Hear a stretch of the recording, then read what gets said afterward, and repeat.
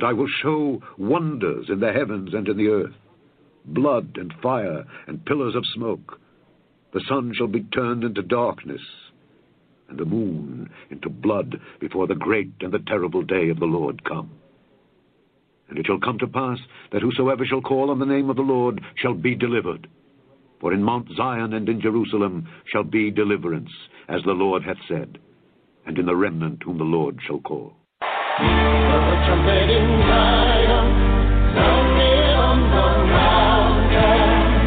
Blow a trumpet in Zion, for the day of the Lord is come. Blow a trumpet in Zion, sounding on the mountain. All right, everybody, this is Brother Frank. Welcome back to another episode of The Remnant Call.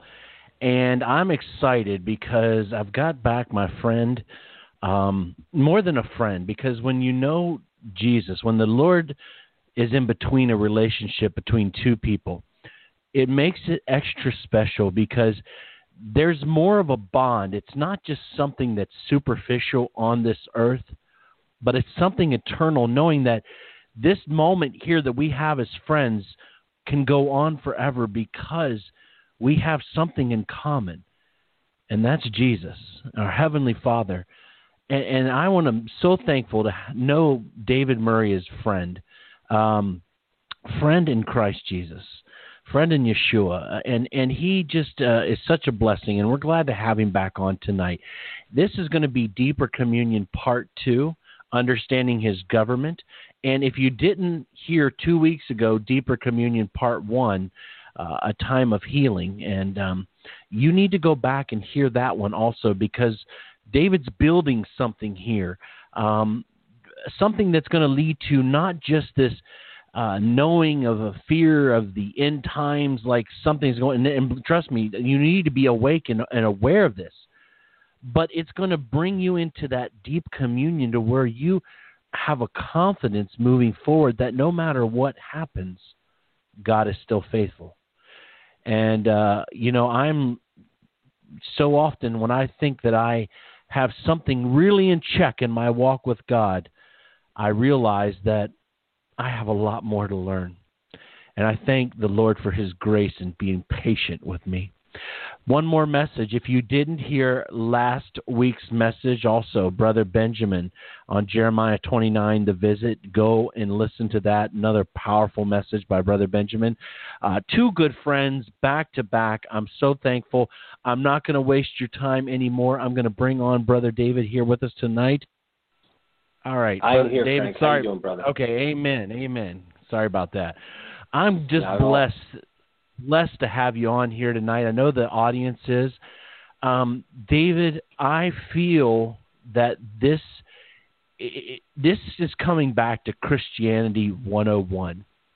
I feel like what you're trying to get in, it's deep, but it's the foundational stuff. And if we miss this, yet we get all the knowledge of everything else, we've kind of missed the real meat of the whole issue. And David, I feel that's where you're going with this Deeper Communion series. What is the Lord laying on right now and taking us in tonight on understanding His government? Well, first of all, thank you, Frank, for the introduction, and it's an honor to be called your friend and a brother in the Lord. And the reason why I want to take a minute to address that is because, brothers and sisters, for those of you that are tuning in and listening, whether it's now or whether it's after the fact, one of the things that Father is doing in this hour is He is returning the church back to His heart. There's a calling that's gone out. All things start in the spirit realm. Things do not start in the natural realm. And then from the natural realm, with our natural senses and natural understanding, we attempt to engage the kingdom. That's backwards. We live as spirit beings. We are spirit beings, right? It's our spirit man that's been reconciled back to God through the indwelling presence of the Holy Spirit. We have been made alive in our spirit. And we have a soul, which consists of our mind, will, and emotions, and we're housed in this physical temple, right? So that's 101, going back to 101 Christianity, our understanding our beliefs. We have to begin to walk out what we say we know in practice, in application. And fellowship, brothers and sisters, that we can draw upon one another are going to be a huge blessing in this hour. We were never called to be alone. And sometimes that we go through seasons of that. We will see that in the Word of God, where there are seasons when someone was alone. But it is never God's ordained plan, because the body of Christ, the Scriptures say, are jointly and intricately, finely knit together. And when one part of the body grieves, we all grieve. That is Scripture. And it is a blessing and an honor to have a brother and sister, or brother or sister, that we can lean to. And so just to address that, bring that back full circle, Frank, thank you for your friendship and for your oneness in spirit, because it's tremendous blessing and encouragement to me. So thank you. Well, brother, I am honored, and I just really appreciate you. And I'm looking forward to really hearing these messages that you have brought through it. And David, as we've talked off air a lot, my personal feeling towards the teachings that you've had, especially on communion, understanding the value, who we are in Jesus. It's been, how important that's been to me. But I'm going to ask, before we go any farther, David, could we just open up with a word of prayer and just ask God to just bless this show? And I'm going to ask if you'd pray for us tonight. Amen. Father God, I thank you that your nature was revealed through the earth ministry of your Son. I thank you that we have a written record of the nature of your heart as expressed through the perfect expression of the Lord Jesus Christ. Father, I thank you that as we dig into your word, as we return to being students of the word, Lord God, that we return to your heart. I thank you for your faithfulness and your loving kindness, that you are drawing the body of Christ back to yourself. Lord, in all the areas where we have agreed with the lies of Satan because we simply have not known any better, I thank you for your illumination, for your revelation knowledge, for truth impartations being shed abroad, that we would have greater revelation of who we are as your children and a more clear understanding of who you are. Lord, I thank you that as we embrace the word tonight and in the weeks to come and in our just day-to-day interactions, Lord God, that we place every memory, every pain, every hurt, every lie, every deception, every false accusation, and every interaction that contradicted your nature, that contradicted your truth, that wounded us and made us afraid to embrace your goodness. I thank you for that healing balm being applied tonight, Lord God, being applied moment by moment as we take the courage to partner with the Holy Spirit in this time, in this generation, that we would begin to walk in the fullness of Christ that we were ordained to. Lord, thank you for the blessing and the privilege to be able to speak freely in a free land. I thank you for the honor and the blessing that we have been given the ability to freely share the gospel in the United States, while right now our brothers and sisters are being tortured and killed for sharing the gospel. I thank you for the grace and the mercy in this hour to freely hear your word. Thank you that this time will not fall to the ground, Lord God, that we would capture that time and seize it. In Jesus' name, amen. Amen. I once heard, David, that the bigger your God is, the greater the shadow. And I feel like that's where you've been trying to take us, underneath the shadow of his wings. And so with that, please let us know what the Lord's been laying on your heart. So what we've been talking about, guys, and frankly, you and I, as you mentioned earlier, we talked about this offline a lot. There, in every season, the Lord desires for his children to walk into agreement with his heart.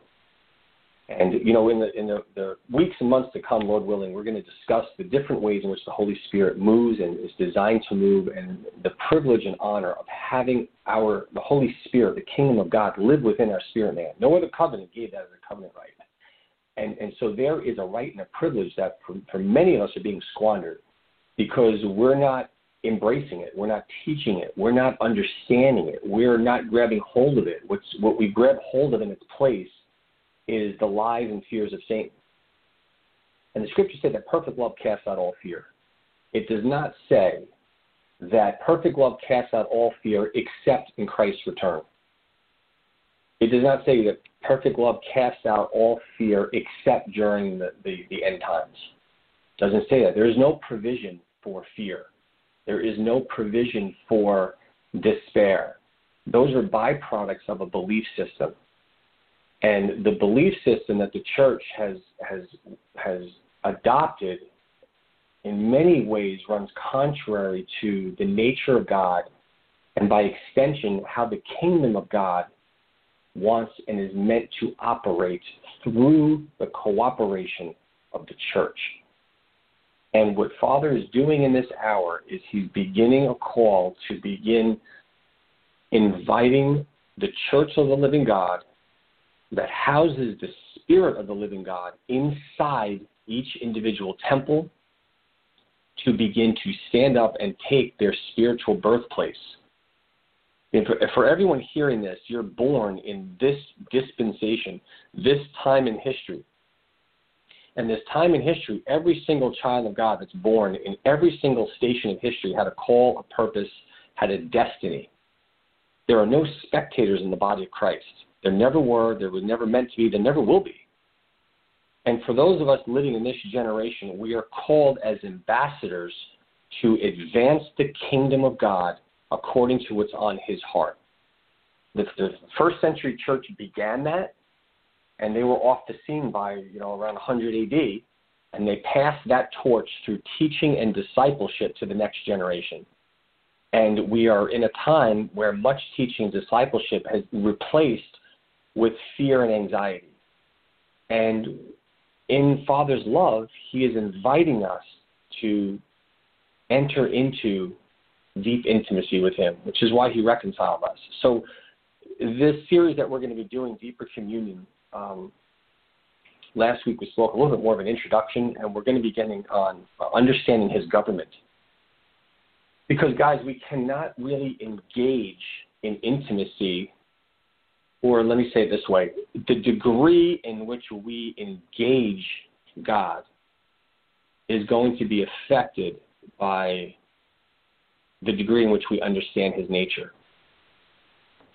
If we have a perception of God that is twisted or inaccurate because of our own past hurts, pains, fears, woundings, as we attempt to enter into greater communion, greater intimacy, knowing him more, those fears and lies will twist and pervert and shackle us and hinder us from entering into what we are called to enter into as children of God. And so what I want to start with is in this week is understanding his government.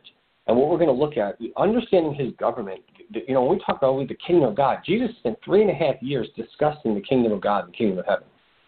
He mentioned the kingdom a lot. But we kind of tend to just gloss over it. We think that, when Jesus returns, it's just going to be this kind of big, lawless type of interaction. For many of us, we haven't really stopped to even think, well, what does that look like? What will the 1,000-year reign look like? When Jesus fulfills the prophetic utterances that he spoke through his own children, through the prophets, and said he's going to come back and reign and return, and that those of us that have been prepared and equipped are going to rule and reign with him, well, what does that even look like? And for many of us, we scratch our heads and say, I don't know. I haven't even really thought getting past the fear and the nail biting that I'm living in right now. But see, if we don't begin to engage or think, what is the kingdom of heaven? What does it look like? What is it about? the more that we begin to meditate on that, the more that we can begin to interact according to our citizenship. Ephesians 1:3 says we've been made citizens of heaven. Present tense. Present tense. We are spirit beings that house the kingdom of God. Present tense. And so if we are receiving input from the natural realm, from our 5 physical senses, more than we are receiving the input of the kingdom that lives in us, we have a big problem. And let me stop right there. That problem is not condemning in the Lord's eyes. All condemnation has been atoned for on the cross. And there's no condemnation in Christ Jesus. There's no guilt. There's no shame. There's no sense of disappointment in Father's eyes. There's no sense that we haven't measured up to his standard, because the standard was accomplished with the blood of Jesus. We've been made the righteousness of Christ, Colossians 1:21. So, and the reason why I'm stepping back and laying that foundation, and I'm going to be a broken record here, guys, is because we must embrace who he made us through the blood of Jesus Christ if we hope to engage with any degree of accuracy his heart, his intentions, his mind, his will. The reason why the body of Christ is in so much confusion and backbiting is that we're fulfilling the prophecy Jesus spoken about, where in the end times the love of many will grow cold. The only people that have the love of God is the church, through the indwelling power of the Holy Spirit. And for many of us, the love of the church has grown cold, and it's because we don't know any better. So for us to understand his government, well, how does that increase intimacy? 3 ways, guys. Understanding his government begins with understanding the nature of God. Once we understand the nature of God, we begin to dig into his nature. We'll begin to realize we need to understand the kingdom of heaven is an extension of his nature. So right there we can see, to the degree in which we meditate on the kingdom and what we think and how we think this will play out, we'll go back to who we believe the nature of God is. So if we want to have intimacy, if we want to engage the Lord in his kingdom, if we want to engage the kingdom of God that's inside our spirit man, it starts by understanding the nature of God. The questions that a lot of Christians are hearing, or that I'm hearing a lot of Christians ask me in this hour is there more to this Christian life? There has to be more, David. What am I missing? I'm trying to do everything right. Something's missing. Is there life beyond the despair and brokenness? What I hear many people, a lot of the feedback that I get, emails and the correspondences I get is, I don't understand it. The scriptures say that he takes the brokenhearted and he takes those in despair, and he has translated us into the kingdom of his dear son. So why am I, as a born-again, spirit-filled believer, experiencing the same despair and brokenness I did before I accepted Christ? And these are from Christians that have been walking with the Lord 10, 20, 30 years. Is there more to the Christian life than just dying to the old man? Is there more than just rejecting the quote-unquote religious system? For many of us, okay, the Holy Spirit has gotten our attention, he's pricked our spirit, our souls, right, our mind, will, emotions have responded to the initial call. We understand that we're meant to call out of a religious institutional system, and we're meant to enter into something. For those of us that have rejected the institutional system, what have we entered into? We either are entering into his kingdom, or we're just changing venue. There's no gray. We either operate in his kingdom according to his kingdom laws, or we're living outside the kingdom as lawbreakers. Satan does not care what the outer wrapping that looks like. And God doesn't care. God cares about one thing: intimacy. He died for reconciliation, and after reconciliation comes intimacy. That's what's on his heart. So the way we start with that, guys, is to ask ourselves, where is our joy? Where's our rest? Above all, guys, what we need to begin asking, what is on Father's heart, what he is asking his children in this hour is, where is our love? Where is his love that's supposed to be moving violently within us? Where is it? A response I will often get is, yeah, but David, we live in such terrible, dark times. And my response to that is, the scriptures do not make provision for that line of thinking. We in the United States here are not living in darker times in terms of our way of life than the first century was living, when they were being fed to lions, literally. When Nero had a commission, when in my opinion, Nero was demon-possessed, and he reigned from approximately 64 to 68 AD. He's one who tradition accredits to martyring Peter and Paul. If we were to study just the first 300 years of church history, they completely eclipse many of the modern persecutions going around in the world today. And parts of Africa, in the continent of Africa right now, people are being burned alive, entire villages for being born-again Christians. Right? In the sections of the world, sections of China, Korea, areas of Sri Lanka, you have the Ivory Coast, you have Tunisia. You guys, there's persecution going on over this world right now today that is horrendous, that doesn't eclipse what the first century church went through, and that we here in the United States we haven't even faced it. We don't even know what it is. For many of us, we're so afraid and scared at the way somebody looks at us or what the newspapers say. We're so afraid of for some of us, our political representatives, that we haven't even asked, Lord, what's on your heart in this hour? When was the last time we prayed for the persecuted church? And see, guys, again, let me back up. There's no condemnation in this, none whatsoever. This is a result of us not understanding his nature, and he's calling us to begin to return. These are questions not to cause shame or condemnation in any way. They're questions to get us to be shaken from our thinking. So our thinking, the foundations of our beliefs, can begin coming into alignment. Corinthians 13:13. Now we're going to move kind of fast, guys. The benefit of having this recorded, if any of this pricks upon your heart, we're going to move through these scriptures in context. All right, Deuteronomy 18, 2 Timothy 1 says, in the mouth of 2 or 3 witnesses shall every word be established.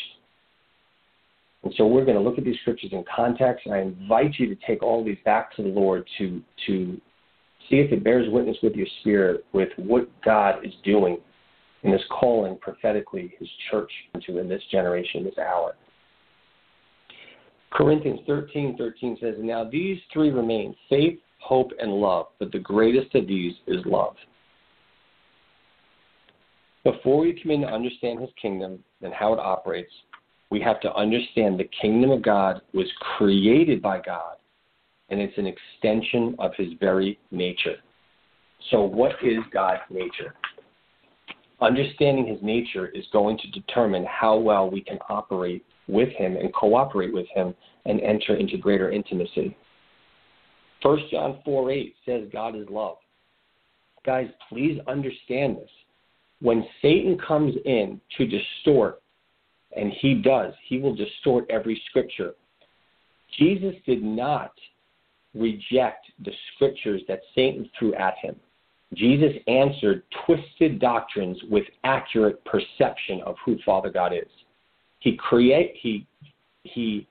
corrected false doctrine. He addressed false doctrine by answering according to the nature of God. That is vital to understand what took place in the desert that day, guys.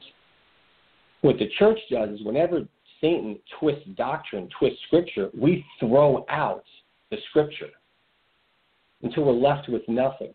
There's not much meat of the word left in the body of Christ. We have rejected everything that Satan tries to counterfeit. So we could see how that it's not wise. We don't do that. The word is ours. The Bible is given to the saints. We don't throw out the doctrines because Satan tries to take a doctrine and twist it. We just stay true to the intent and the nature of that doctrine according to the nature of God. So what does this have to do with love? Well, because what we hear is two sides of the camp. Well, God is love, yes, but God is holy. Guys, there's no but in there.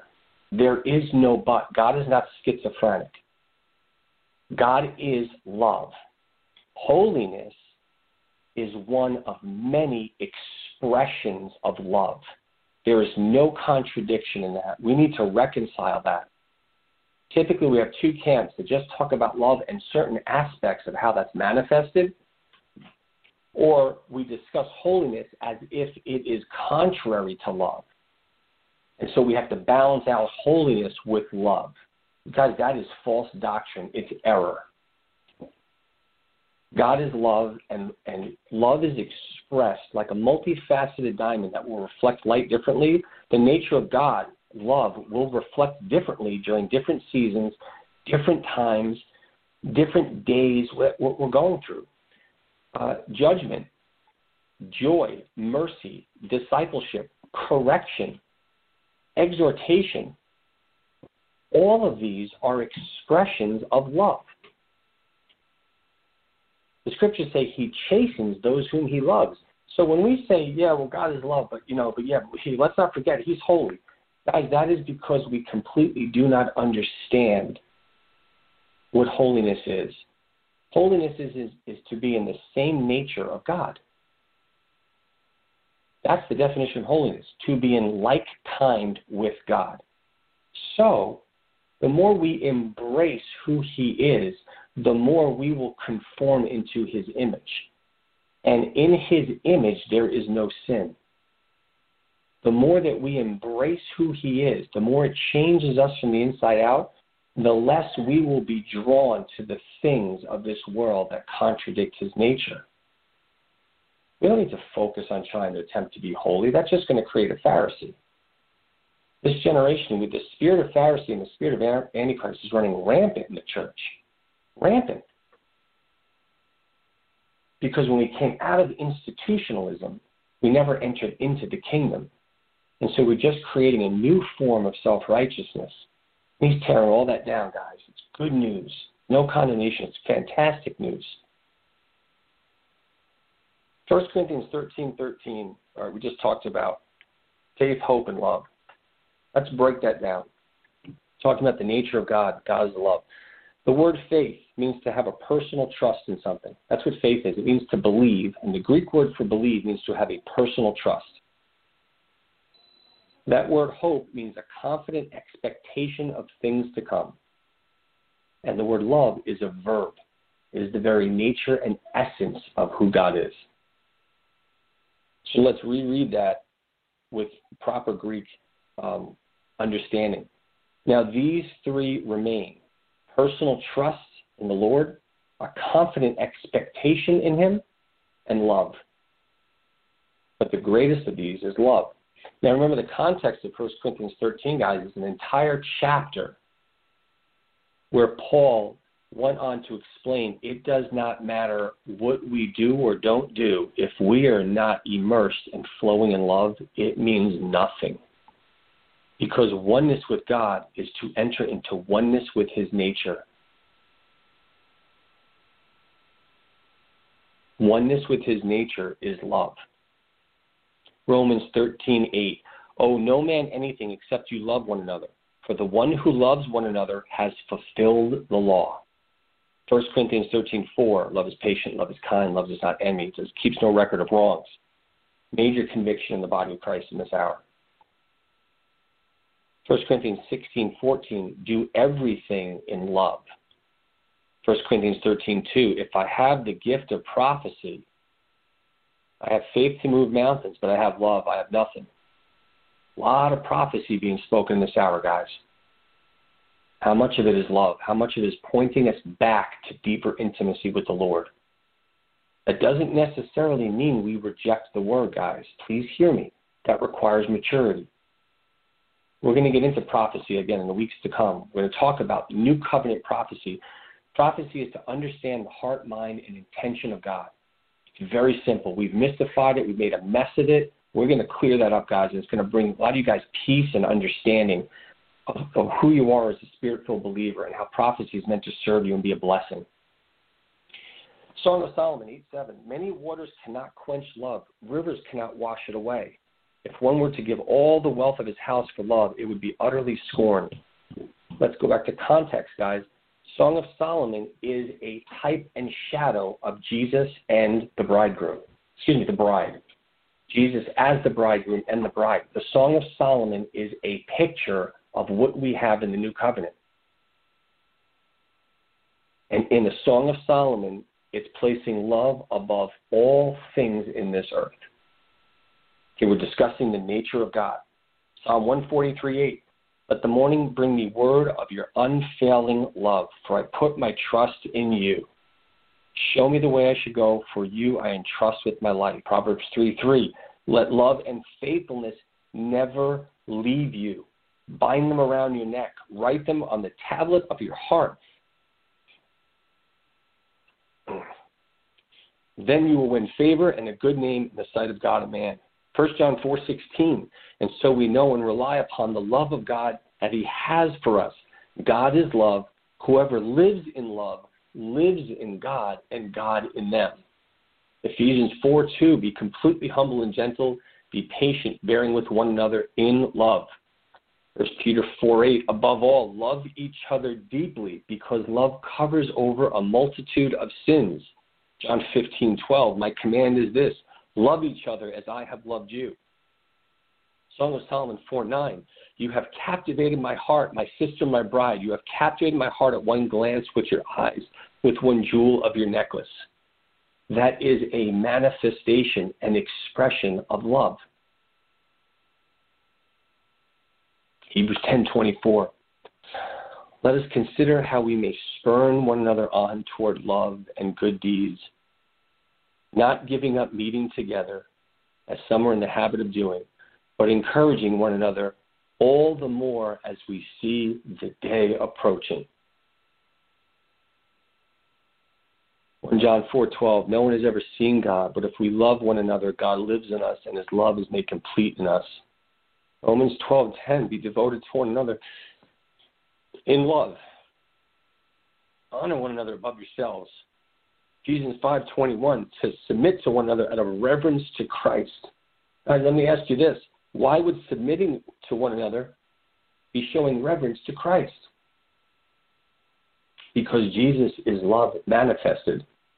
And showing reverence is showing the nature of Christ, which is love. Ephesians 4:32. We're going to finish up here, guys. I could go on for hours. I could go on for hours. Ephesians 4:32. Be kind to each other, tender-hearted, forgiving one another, just as God through Christ has forgiven you.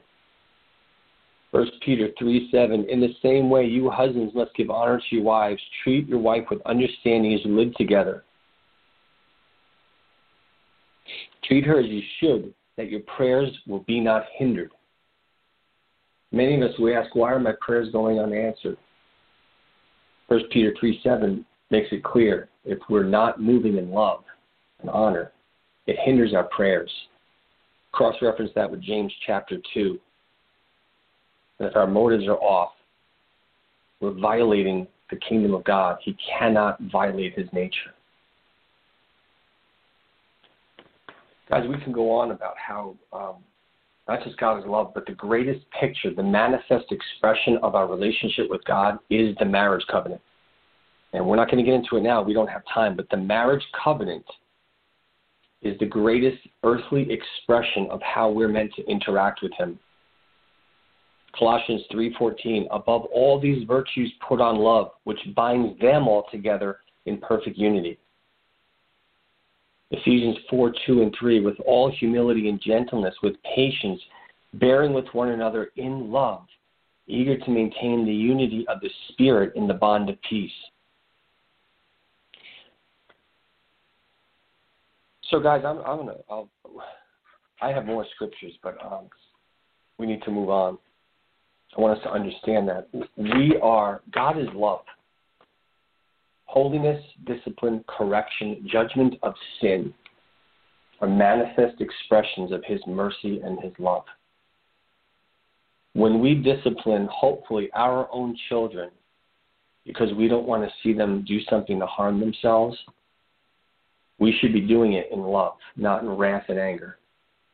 But if we're doing it in love, if our child goes to stick his finger into a utility socket, electrical socket, and we swat their hand in love, we've disciplined our child because they're about to engage in something that's harmful. Are we violating the law of love, or are we enforcing it? Was that discipline a schizophrenic act contrary to love, or was that love manifested in a particular time and season that will produce the greatest life of the kingdom for that child? Right, guys? Guys, we can dare to be encouraged by these things. We can embrace these things. It's okay. God will not let you down. Many of us have given up on wanting to believe that God is an all-loving God, and we've turned to him being a wrathful God, and we've contorted what holiness is. We've contorted the purpose of judgments. We've contorted his heart in his return because we're afraid to believe he is love and that he loves us so much that all the things people said about us are lies.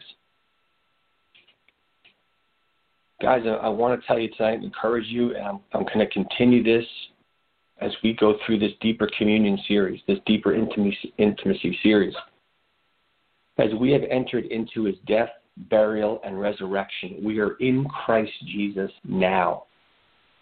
John 10:30 says, I and the Father are one, just as you and I are one. Now, I'm a stickler for the word. I'm a stickler for dispensations. Holy Spirit wasn't given at that time. But Jesus prophesied that night to them, right, that they would receive that they were going to receive power from on high. They were going to receive the Holy Spirit. And so the type and shadow of what was to come, when Jesus was one with them in his earthly ministry, as he came, he said, I won't leave you as orphans. I'm going to give you the Holy Spirit to live in you. And so what Jesus was teaching them that night, just before his departure, is me and my Heavenly Father are one, and you guys are going to be one in us. It will be granted once I take the atonement of all the sins for all mankind, and the Holy Spirit lives inside you.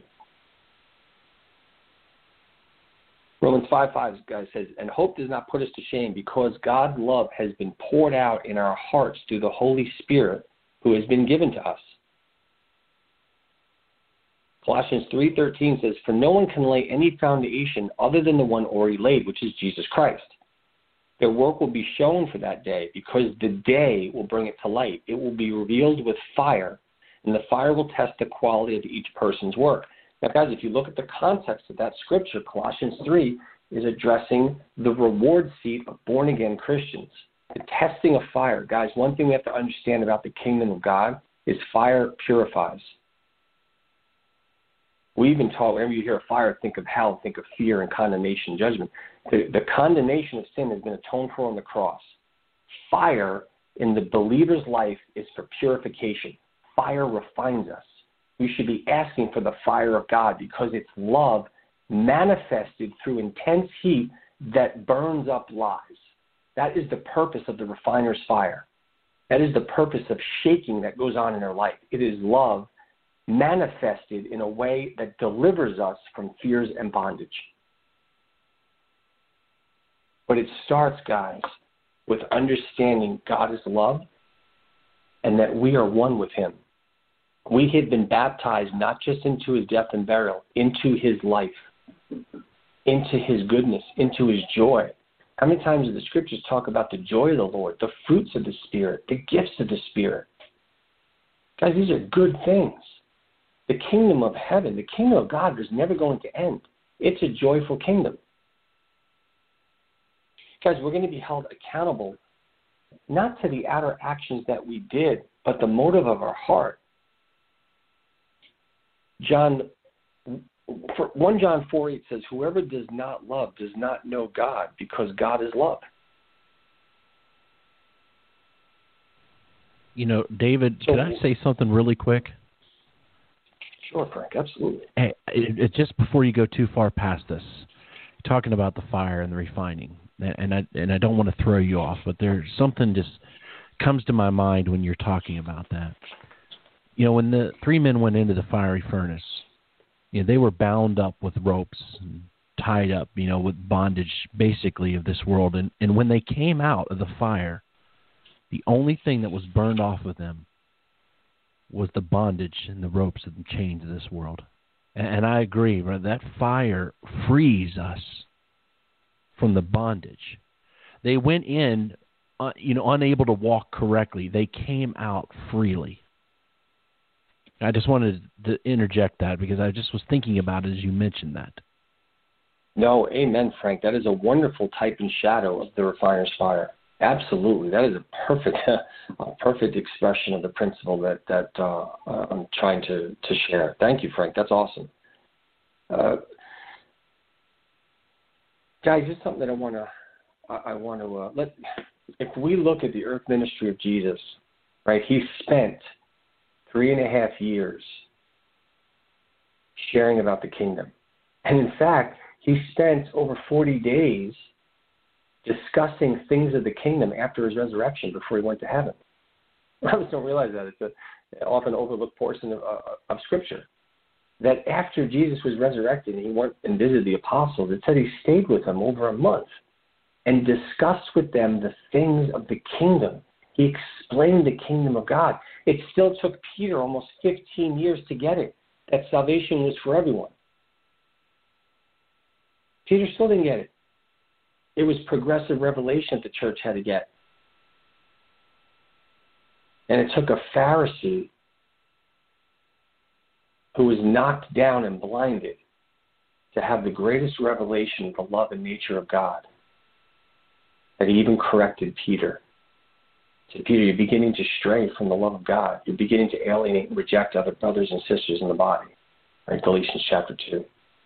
So guys, when we're talking about government, right, the word government can be defined as the direction and control exercised over the actions of the members, citizens, or inhabitants or communities.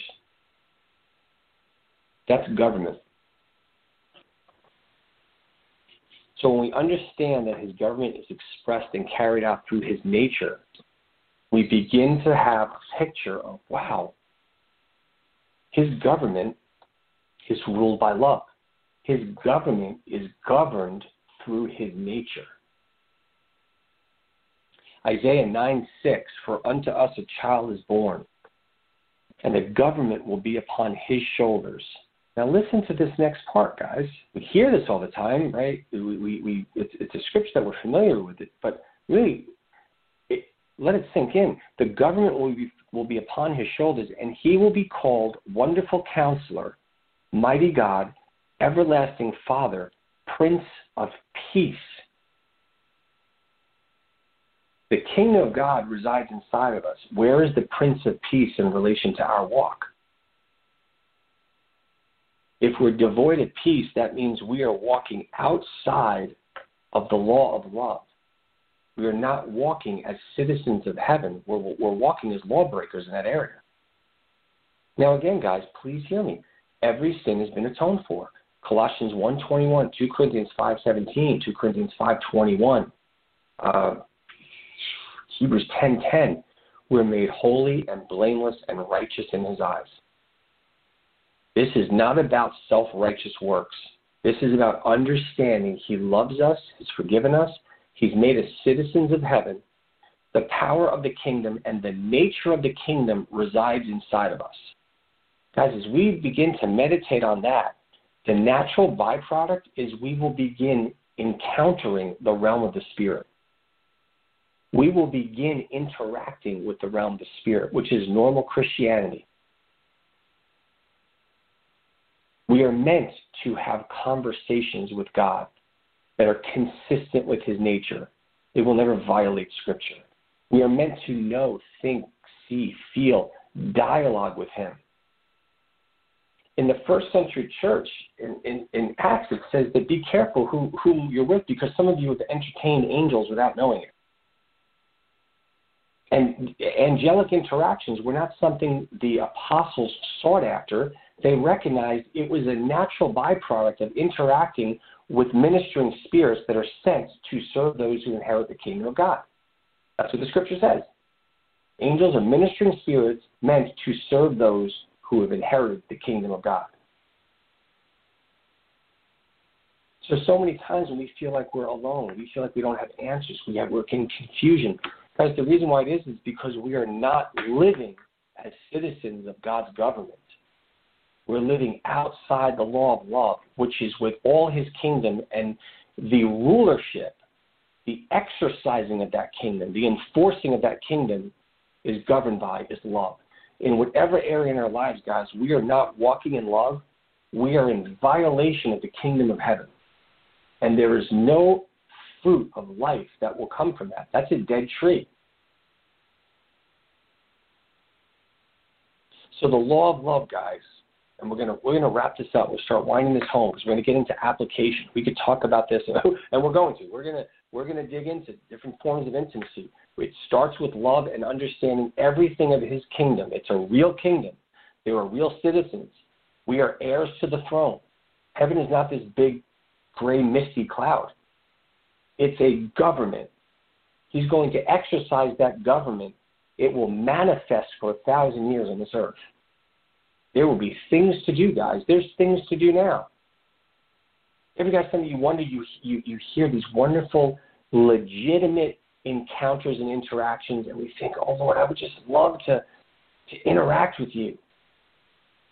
One, many of us are, without getting too deep of a rabbit trail, many of us want spiritual encounters because we think it means it will show God loves us.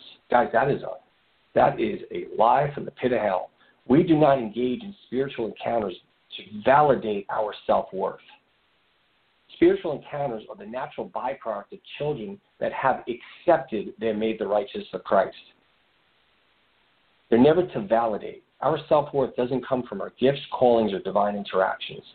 Nor does our self-worth come from living a self-righteous life and rejecting everything of the kingdom. Both are lies. But if we want to begin to move in greater intimacy, we have to begin to embrace the law of love. Our citizenship is in heaven, and heaven is governed by love. John 5:19. Jesus gave them this answer. Very truly I say to you, the Son can do nothing of himself. He can only do what he sees his Father doing, because whoever the Father does, the Son also does. Jesus was walking out the kingdom of heaven on earth. Matthew 6:10. This then is how you should pray. Our Father in heaven, hallowed or holy is your name. Your kingdom come, your will be done on earth as it is in heaven. What Jesus was beginning to introduce to them is the reality and the understanding that what Father wants to do in heaven, we're to do on earth. Again, we took that and allowed Satan to pervert that passage and say it's a passive prayer. No, it's not a passive prayer at all. Jesus is saying, guys, you're to be praying the way I do in right now in my earth ministry. I told you I only do what I see my Father doing. Here's a principle prayer. Here's a formula. I want you to get the principle behind it.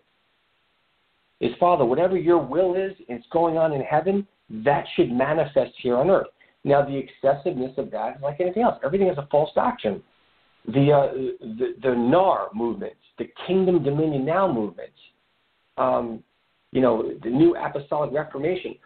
Some of these are perversions of the reality that we have been granted citizenship of a heavenly kingdom. Because we must stop rejecting the truth because someone is speaking lies. The word of faith movement, right? Think about that. We disparage the word of faith as if faith is not what pleases God, justifies us by faith, and is the only thing the scriptures say that anything done apart from faith is sin. By grace you have been saved through faith, Ephesians 2:8. Right? When the Son of Man comes, will he find any faith on the earth? But we go around saying the word of faith movement, as if faith is now a sin. No, we need to recognize, guys, is that what was started off when the Holy Spirit began to move in the 1900s and wanted to teach that generation about how to cooperate with the kingdom, we do so by personal trust. That's the word of faith. That's what faith means. And Satan got a hold of it, twisted our hearts, and it became about just claiming it, naming it, all that stuff for self-centered living. Okay, so you reject that and you hold on to the principle. The kingdom is apprehended by faith. Like Corinthians 13:13 says, faith, hope, and love. But the greatest is love. Without faith, guys, we can't engage anything. This teaching is meaningless if you don't apply it. It is applied through personal belief. That is faith. So, guys, without, again, dovetailing too much, but going back to the kingdom and understanding the kingdom is in love, we grasp it through our belief system. We need to stop allowing Satan to rob us of the kingdom because excessiveness is taught. Paul had the discernment. To him, it was common sense. Paul fluffed it off. He said, some of you preach the gospel for right motives, some of you for your own personal gain, but either way, the gospel is being preached, so that's good. People say that today. That false teacher. So I laugh, guys, because God has a sense of humor, and God is not looking to club us. He loved us so much, he died while we were covered in the very filth that he could not even have in his presence. He loves you, and he's got a sense of humor, and he wants everyone to escape hell, and he gave the power of the church to do it. Just put some things in perspective there. So how do we round this up, guys? How do we begin entering into intimacy through understanding his government? Is we need to look at our belief system. What are the beliefs motivating our thinking? For many of us, guys, we have to be honest and say it's not love at all. It's about anger and hurt and pain. When we talk about the Lord's return, how many of us feel a sense of self-righteous, like payback? I've been wrong, Lord, and let me just dig up some old covenant scriptures that will justify my own anger and hurt and unforgiveness. I know that's an oucher, guys, right? But there's no condemnation in Christ. This is about intimacy. We can't have intimacy until we've repented of some things. Repent means a change of direction. It's a verb. It's an action word. The first area he is calling the church to repent of is not our outward actions. It's not of drugs and drinking. It's not our outward actions. It's our thinking. Proverbs 23:7 is a man. 23:6. It's in Proverbs 23. As a man thinks within himself, so he is. Every chapter, every book in the Bible, the central theme of it is God is addressing in some form or another our thinking. The Bible is progressively revealing his nature. It's progressively getting us to change our thinking. It culminated at the cross. It is expressed with the kingdom of God now living inside of us. Everything we read and see and hear of his voice needs to be filtered through in love. If there's not love there, we need to ask him, Lord, what wounds do I still have? What areas am I looking to the approval of man? What areas have I looked at the rejection of man to determine my self-worth? What areas in my walk with you have I tried to bolster my own sense of self-worth through my own actions, as if, guys, we could become more presentable in his eyes? Guys, we have been made the righteousness of Christ through the accomplished work on the cross. There is not a thing we can do to be more holy in his eyes. The blood does it all. What he wants for us then, well, David, that's a contradiction. Hold on, David. You just said we're holy and blameless now, but you're talking about intimacy. Guys, there's positional and relational righteousness. Positionally, how we stand before a holy and perfect, loving God is blameless. We cannot enter into his presence with sin. We either can or we can't. And the scriptures say we can't. That's why Jesus died. So when we are presented before him, when we speak to him, when we talk to him, he sees us always eternally through the blood of Jesus Christ. That's our position. We are redeemed sons of God. We've been given robes of righteousness and garments of salvation. Now, relationally is what I'm talking about. He gave us positional righteousness so that we would dare to have the courage to live, relate to him the way he sees us. If I choose to think as if God's a wrathful, angry God, and I just need to earn his love and acceptance, or my self-worth is going to come from something other than what he did on the cross, we're in error. Our belief system needs to change. And so this is where it starts, guys. We'll finish up. Right here, I'm going to give you just some things to think about. When you get alone with God, ask him, give him permission. Lord, what do you want to speak to me about right now? What do I truly believe about you? Show me areas. Speak to me in dream, in vision, in the word, through the confirmation and teaching. Speak to me however you like, Lord. Speak to me about what areas I chose to believe about myself and you that violate your word. Because John 15:7 says, if you remain in me and my words remain in you, ask whatever you wish and it will be done for you. Guys, many of us, our prayers are going unanswered because his word does not abide in us. We are choosing to hold on to lies. We are choosing to think we can earn his love, so we can earn a degree of holiness. And there's no intimacy in that. The scriptures say he gives grace to the humble, but he resists the pride. Pride, guys, is anything in which we attempt to find self-worth apart from the blood of Jesus Christ. It's already accomplished. Sorry, guys, I know for many of us that's like a mind blower. Humility is to walk in truth about what he says. And I've given this expression a lot. We'll close out here in just a second. I've given this expression a lot. I want you guys to consider in belief systems, right? Does the rejection of others cause us pain? We need to take an inventory, guys. Write this down with the Holy Spirit. Meditate on it. Put love around your heart, and then compare everything in these questions against the garland of love that surrounds your heart. Do we exist with a dull awareness of an emotional ache that we carry around? Does my sense of well-being rise and fall with the level of intimacy that I have with God? Does my self-worth or sense of rest rise and fall with how much or how little I believe I've sinned on that particular day?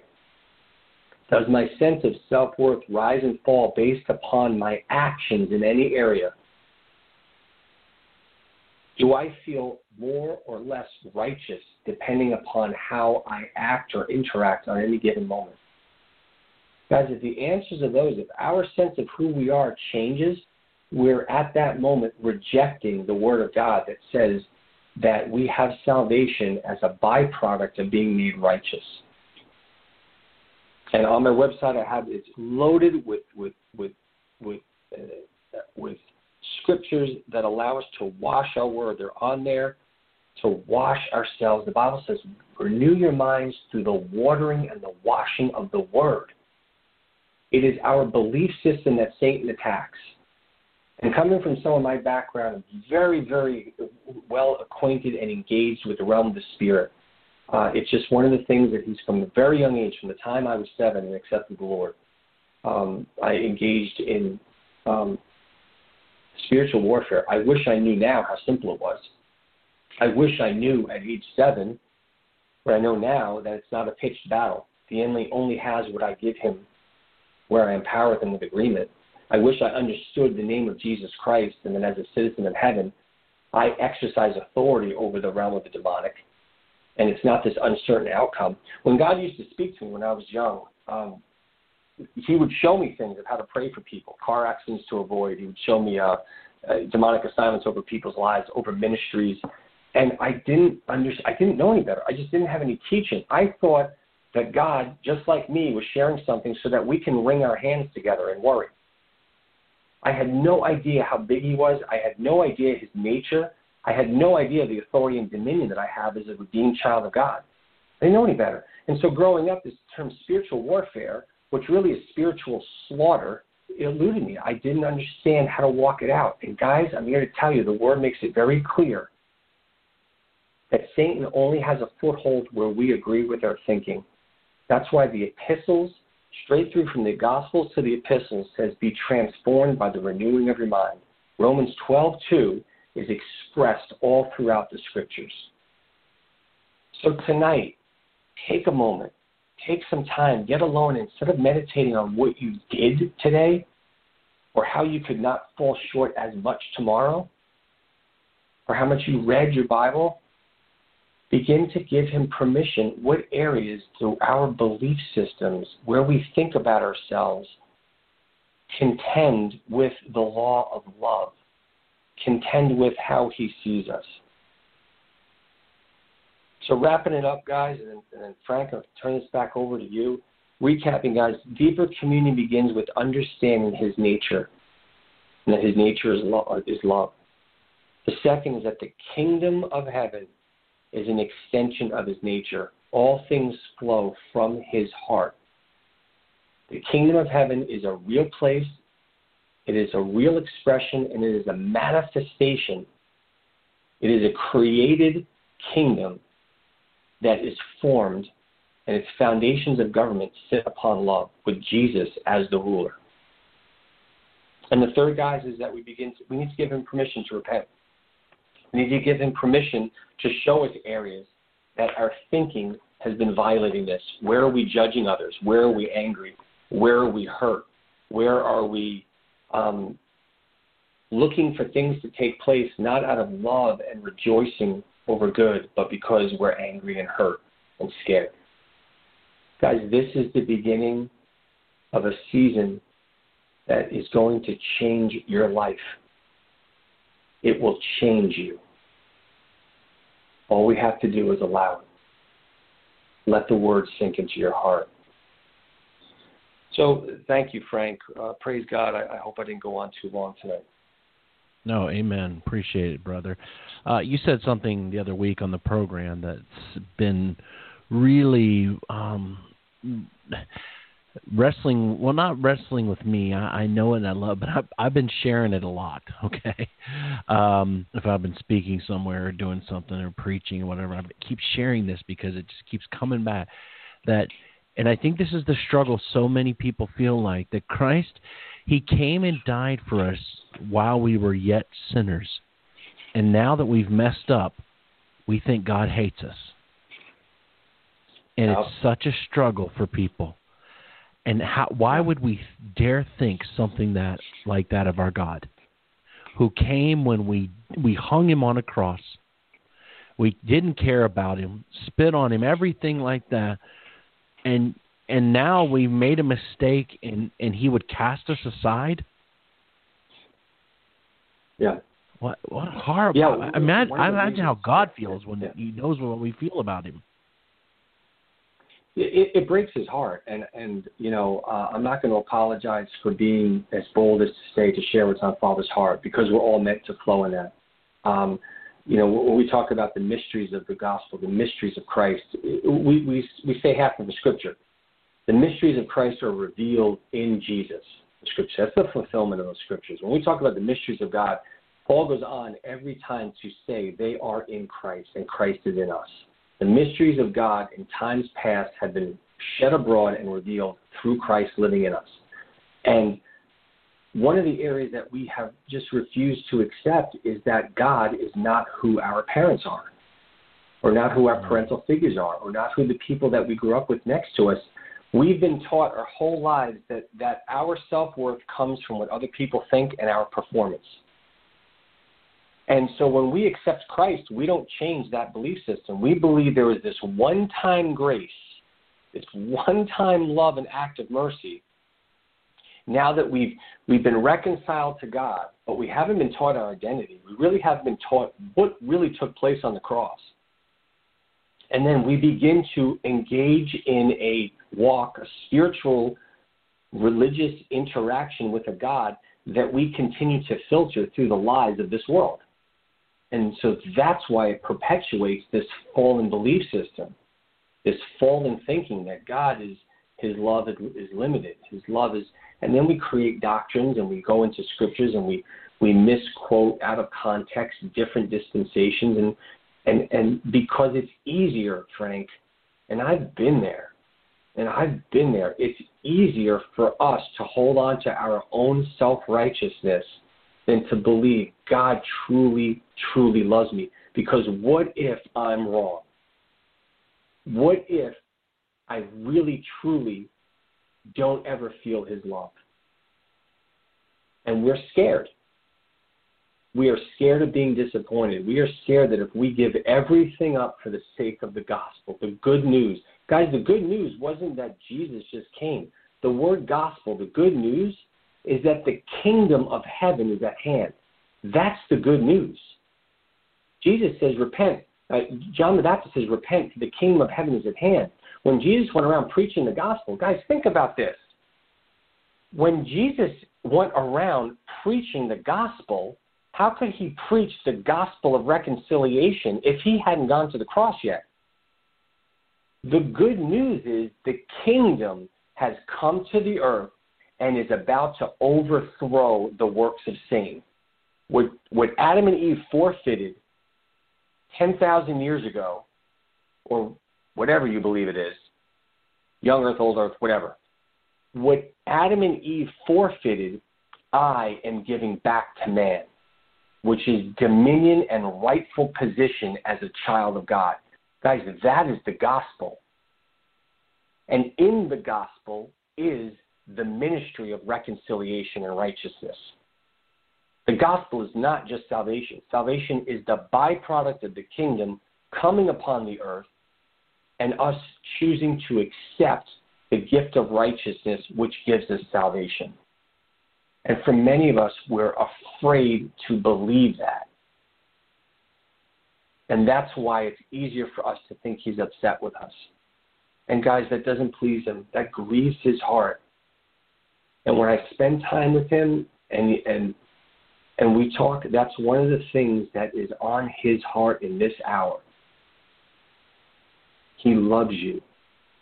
He sent his son for you. He wants you back.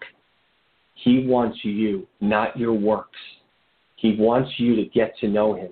He wants permission for him to speak to you about the things that are tender on your heart. That's what this series is about, guys, and how we get there. It's a blueprint into the Word of God, not my word. So I hope that blesses some people here tonight, Frank, and in the weeks to come.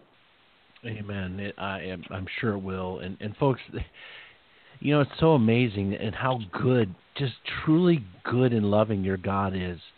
Even science shows that believers, people that are believers, that they naturally live longer and are happier. See, even science shows that simply the belief in God, it's like talking with somebody that's an atheist, and you wonder, well, if you're wrong to the atheist, well, you're going to be in big trouble. But if I'm wrong, I'm going to live longer and be happier. So what do you have to lose by being a believer? You know, and that's just God, just by simply believing in him. That's just one thing out of the gate. You can live a happier life and even get a little bit longer on this earth. That's just good our God is.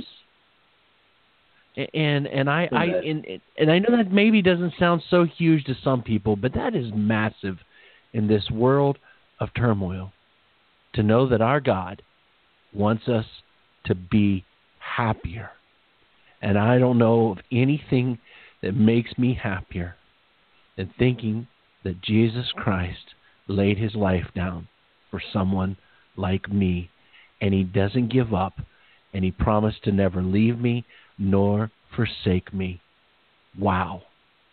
He will be there with me to the very end, and I am so thankful. Even when I mess up, He's there, and He helps me so gently. The Lord is so gracious to us. We certainly are ignorant so often, aren't we, brother? And God just, He's so I know kind. I am. He's got His hands full with me. I know. He's so kind to us. And so, David, thank you for the word tonight. Folks, be encouraged. This world is so full of turmoil, and nothing will feel better than being at peace, knowing that your God loves you, and He will take care of the problems in your life. You just need to put your trust in Him. This is Brother Frank and Brother David on the Remnant Call saying to everyone, good night and shalom.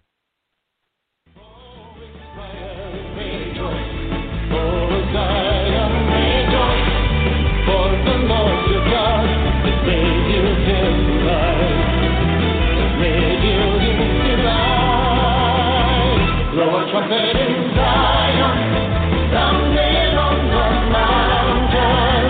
Blow a trumpet in Zion, for the day of the Lord is come. Blow a trumpet in Zion.